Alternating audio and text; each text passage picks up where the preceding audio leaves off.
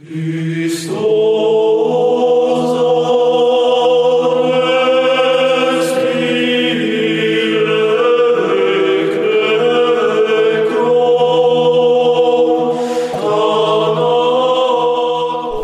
I'm Peter Adamson, and you're listening to the History of Philosophy podcast, brought to you with the support of the Philosophy Department at King's College London and the LMU in Munich. Online at historyofphilosophy.net. Today's episode, Hooked on Classics, Italos and the Debate over Pagan Learning. Suppose you meet someone at a party who recommends a new restaurant that has just opened in your neighborhood. You make a mental note to go there next time you get a chance. As your chat continues, this same party guest begins to argue that the 1969 moon landing was faked by the government. In addition to excusing yourself to go freshen your drink, you would probably also tear up that mental note about the restaurant. This might be a mistake, given that partisans of wacky conspiracy theories are probably able to appreciate good food just as well as the rest of us, yet it's almost irresistible to downgrade the value of testimony in this way. We want to take advice from people who are reliable, and when someone makes a dramatic lapse in judgment, we are apt to dismiss that person's other beliefs. Which raises the question, why would the Byzantines have been interested in anything that pagan philosophers had to say? As deeply committed Christians, they were convinced that Plato, Aristotle, and other Hellenic thinkers were wrong about the most important beliefs of all. They were mistaken about the true nature of God and knew nothing of the salvation offered by Christ. So why treat them as philosophical authorities, having their works laboriously copied out by hand and made the subject of extensive study and commentary? Why not start from scratch, or rather exclusively from the late ancient church fathers, whose works offered an acceptably Christian basis for doing philosophy and theology? As we know, the same dilemma confronted thinkers of Latin Christendom, and to some extent, the solutions devised there were also echoed in Byzantium. One strategy was to compartmentalize. Aristotle may not have understood God properly, but he was reliable on logic and natural philosophy. This would be rather like discovering that the moon landing conspiracy theorist happens to be a respected food critic, which would encourage you to take that advice about the restaurant seriously after all. Another strategy was to give the Hellenic thinkers credit for achieving everything, or almost everything, that can be achieved with natural powers of reasoning. Being deprived of revelation, they were hardly at fault for being ignorant of Christ or the Trinity. Occasionally, pagans were even credited with having discerned something of God's Trinitarian nature using nothing but their natural wit. Like members of the 12th century School of Chartres, in 11th century Constantinople, Michael Psellos proposed that Plato's Timaeus gestures at a threefold divine source of all things. There were also special reasons for the Byzantines to be open to pagan literature. As we've discussed in previous episodes, a great premium was placed on stylistically excellent Greek, such as could be found in Plato's dialogues.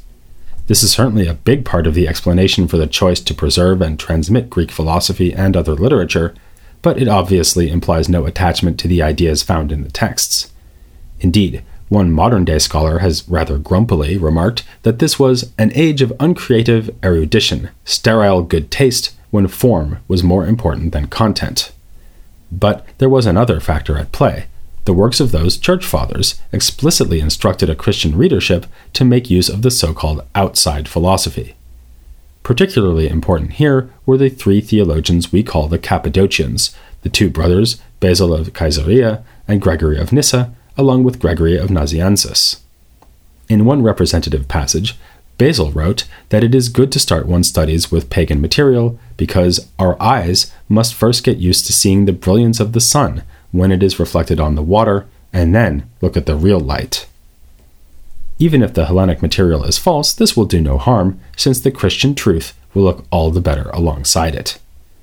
Which is not to say that the fathers recommended the indiscriminate use of authors like Aristotle.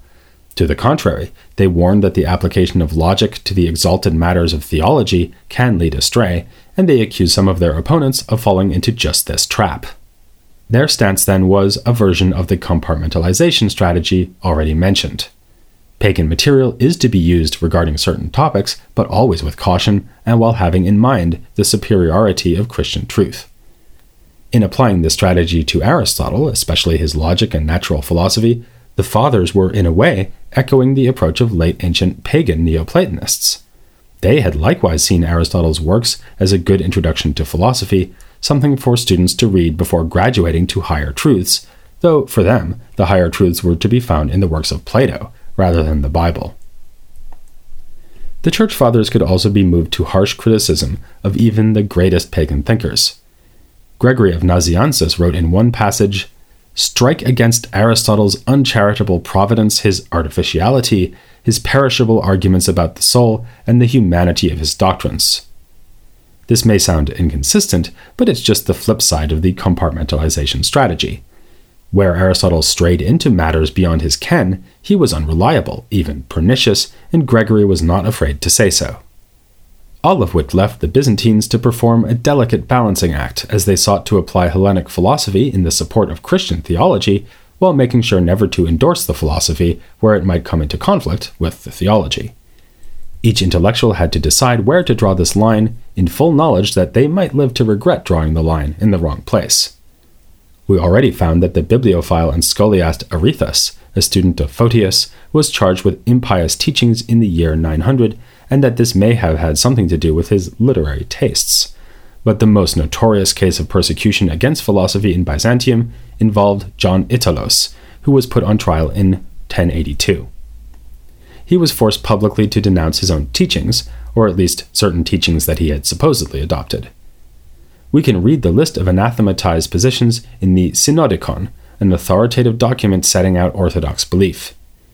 The anathema was in fact the first addition to the Synodicon made since the defeat of iconoclasm.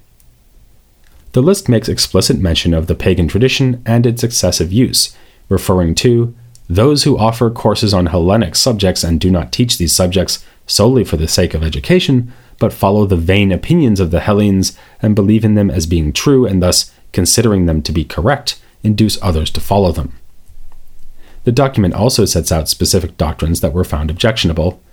Anathema upon those who, of their own accord, invent an account of our creation along with other myths, who accept the Platonic forms as true, who say that matter possesses independent substance and is shaped by the forms, who openly question the power of the Creator to bring all things from non-existence to existence. Alongside these characteristically philosophical points, Italos was also deemed to have fallen into a range of heresies on theological matters, including Arianism and Sabellianism. The accusations thrown at him were almost absurd in their inconsistency. He supposedly went too far by saying that icons should be worshipped, not only venerated, yet he was also denounced as an iconoclast. In a letter that has come down to us, Italos unsurprisingly complains that his words were twisted to create a false impression of unorthodoxy. In due course, the ban on him was apparently lifted, but his name was lastingly associated with an undue attachment to Hellenic culture, as we can see from a legendary anecdote about his death, which has Italos leaping suicidally from a cliff while shouting, "Receive me, Poseidon!" Who then was John Italos to cause so much fuss? As his name indicates, he was an Italian who came to Constantinople as a young man and became a student of Michael of Psellos. One of the more informative texts about Italos is an encomium written about him by Psellos, who saw Italos as his intellectual son and Italos' own students as his intellectual grandchildren. Psellos admits that Italos, who was after all a non-native user of Greek, was no great stylist, but he made up for that with his acute mind. To quote from Psellos, "For the inattentive listener, his discourse is distasteful. It merely consists of syllogistic theses. He does not entice with style, nor does he attract with sweetness, but he conquers and subdues his listener with the content of his arguments." And he was indeed an argumentative character who would get into heated debates with Psellos' other students. A less favorable report about Italos is found in the Alexiad of Anna Komnene. She also complains about his awkward Greek and equally awkward temperament, but even she grudgingly admits that he was outstanding in logic. It's no wonder that Anna is unfriendly towards Italos, because it was her father, Alexios Komnenos, who was emperor when Italos was put on trial. Much speculation has been devoted to the motivations behind this act of persecution. One factor may have been Italos' origins, since at this time there was a Norman invasion from Italy threatening the Byzantine position. Italos was also a high-profile personage, so that it was worth making an example of him. Both Italos and Psellos address some of their works to members of the powerful Doukas family, including the recent emperor Michael VII. Another factor may have been that the new emperor Alexios was a military man bent on humbling the civil aristocracy, the class to which men like Psellos and Italos belonged. In light of such factors, scholars tend to agree that this was a show trial with largely political motivations, and that the charges had little or no basis in Italos's genuine teachings. Certainly, this imperial intervention in the intellectual affairs of the capital does not seem to have been intended to promote any one approach to pagan philosophy. As Michele Trizio has written, the charge sheet was directed more towards a set of generic philosophical standpoints than towards undermining one school of ancient philosophy, such as Neoplatonism, in favor of another. Indeed, if we turn to Italos's actual writings, we find that he was pretty far from being a radical Aristotelian, Platonist, or supporter of potentially heretical views. Regarding some of his productions, the worst you can say is that they are terribly derivative. A preserved commentary by Italos on parts of Aristotle's Topics proves to be made up of nearly verbatim quotations from a much earlier commentary by Alexander of Aphrodisias. Rather more interesting are the short treatises he wrote for patrons and students on a variety of philosophical topics. In one treatise, Italos takes up the problem of universals, a mainstay of philosophical reflection in Byzantium, just as in late antiquity and Latin Christendom. His remarks here make an interesting contrast to those of Photius, who in a short treatise of his own had been critical of Aristotle's treatment of universals. Photius complained that in the categories, Aristotle recognizes universals as a kind of substance, which is, however, secondary in comparison to the concrete particular substances we encounter in everyday life. Thus, the species giraffe is for Aristotle a kind of second-class substance, whereas the particular giraffe, Hiawatha, is a sterling example of a primary substance. Photius objects that, on this Aristotelian view, two very different sorts of thing, universals and particulars, are being jammed together into a single class of entity, both dignified with the title of substance. Besides, Aristotle himself recognizes that something is either a substance or not. Substantiality does not admit of degrees. So how can Aristotle speak of substances that are more and less primary? Instead, Photius argues, we should adopt the understanding of substance we find in the Cappadocian Fathers. According to their terminology, which often features in discussions of Christology, substance is the same as nature. It should be identified with the species kind that belongs to each particular thing, for instance, giraffe or human. Italos is much more inclined to follow the lead of pagan Greek philosophy here. Taking up a classificatory scheme found in late ancient commentaries on Aristotle, Italos recognizes three kinds of universal or common natures, namely those before the many, in the many, and after the many. The universals before the many are paradigms in the mind of God, the models used in divine creation. The universals after the many are human ideas. We form them in our own minds by abstracting a general notion from our encounters with many particular instances of a given kind. As for the natures that are in the many, Italos says that these are actually particular and individual. By this he probably means that outside God's mind and human minds, there is no such thing as giraffe apart from individual giraffes, the actual ones that lope across the savannah and nibble leaves off trees. While none of this is radically new, it does show Italos's familiarity with the late ancient tradition and his willingness to adopt a broadly Neoplatonic metaphysics. Particularly significant is his insistence on universals that are divine ideas. Ultimately, it is these paradigms that the philosopher wishes to know, and in knowing them, we can ourselves become divine. Italos also applied a Neoplatonic approach when discussing classical Greek literature. We have comments from him on some lines from Homer's Odyssey, which speak of two gates through which our dreams pass, one of horn and one of ivory. For Italos, Homer here refers to the way that our dreams have their origin in either the intelligible or the sensory realm, with our imaginative powers in the middle, receiving messages from both sides. He rejects a different reading that glosses the passage in terms of diet, that is, the way that the foods we eat affect the dreams we have, deeming this interpretation low class.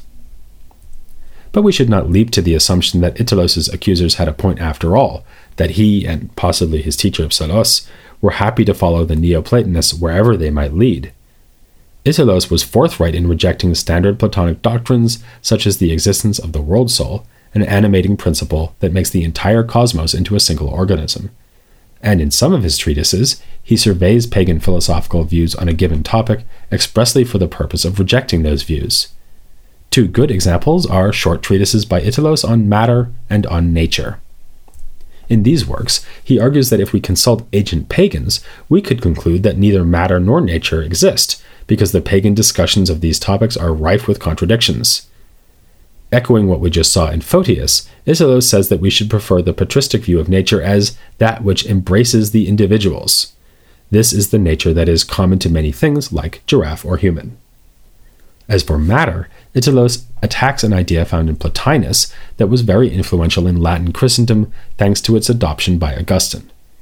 According to this account, matter is the source of evil, or even identical with evil. Itellos thinks that another Neoplatonist, namely Proclus, was right to criticize this theory.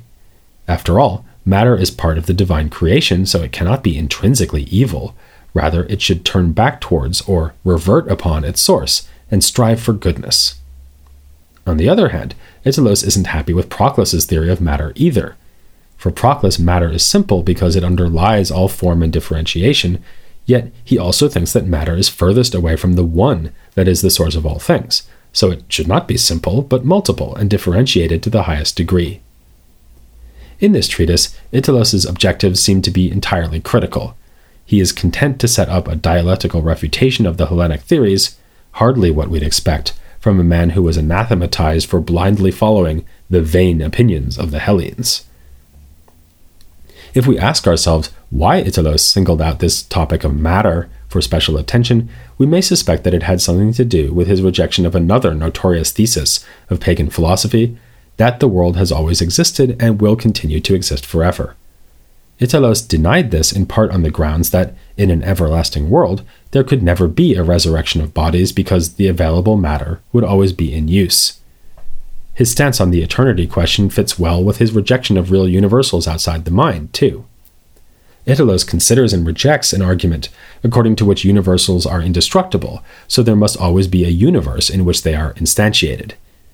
His answer is simply that real things are always particular, so there are no permanent universals or forms out there at all, never mind permanent universals that demand a permanent universe to house them. These treatises by Itellos hardly represent a sustained attempt to set out a personal philosophy or system, or even to take a stance one way or another on the validity and utility of pagan thought. But they do suggest that he was not a particularly radical thinker. His keen interest in pagan literature and philosophy was tempered at least by prudent caution and, to all appearances, by a sincere conviction that the doctrines of Aristotle and the Platonists need to be corrected in light of Christian belief. Of course, he was not as severe with the pagans as some of his contemporaries, for instance, Nikitas Sthethatos, who wrote that all right thinking is guided by the Holy Spirit, and who polemicized against those who, as he put it, teach matters different from what the divinely inspired fathers teach. Then, too, Itellos was identifiable as something like a professional philosopher, a man who devoted his energies to the exposition and teaching of the Hellenic legacy rather than to, say, the Bible. This may help to explain why he was politically vulnerable. But he was hardly alone in pursuing philosophy as an intellectual specialty. As we'll see soon enough, his harsh critic, Anna Komnene, was herself deeply involved in the promotion of that same Hellenic legacy, and she supported a group of scholars who produced commentaries on Aristotle. The fact that John Itellos in particular was anathematized may show simply that he occupied the right place, intellectually speaking, but at the wrong time, politically speaking. And as it happens, speaking politically is exactly what we'll be up to next time. As we saw in the interview with Dominic O'Mara, the works of Michael Psellos made a significant contribution to political philosophy, and he was not the only Byzantine thinker to make such a contribution, something we'll discover by casting our historical net a bit wider to take in ideas about political authority from the time of Justinian onward.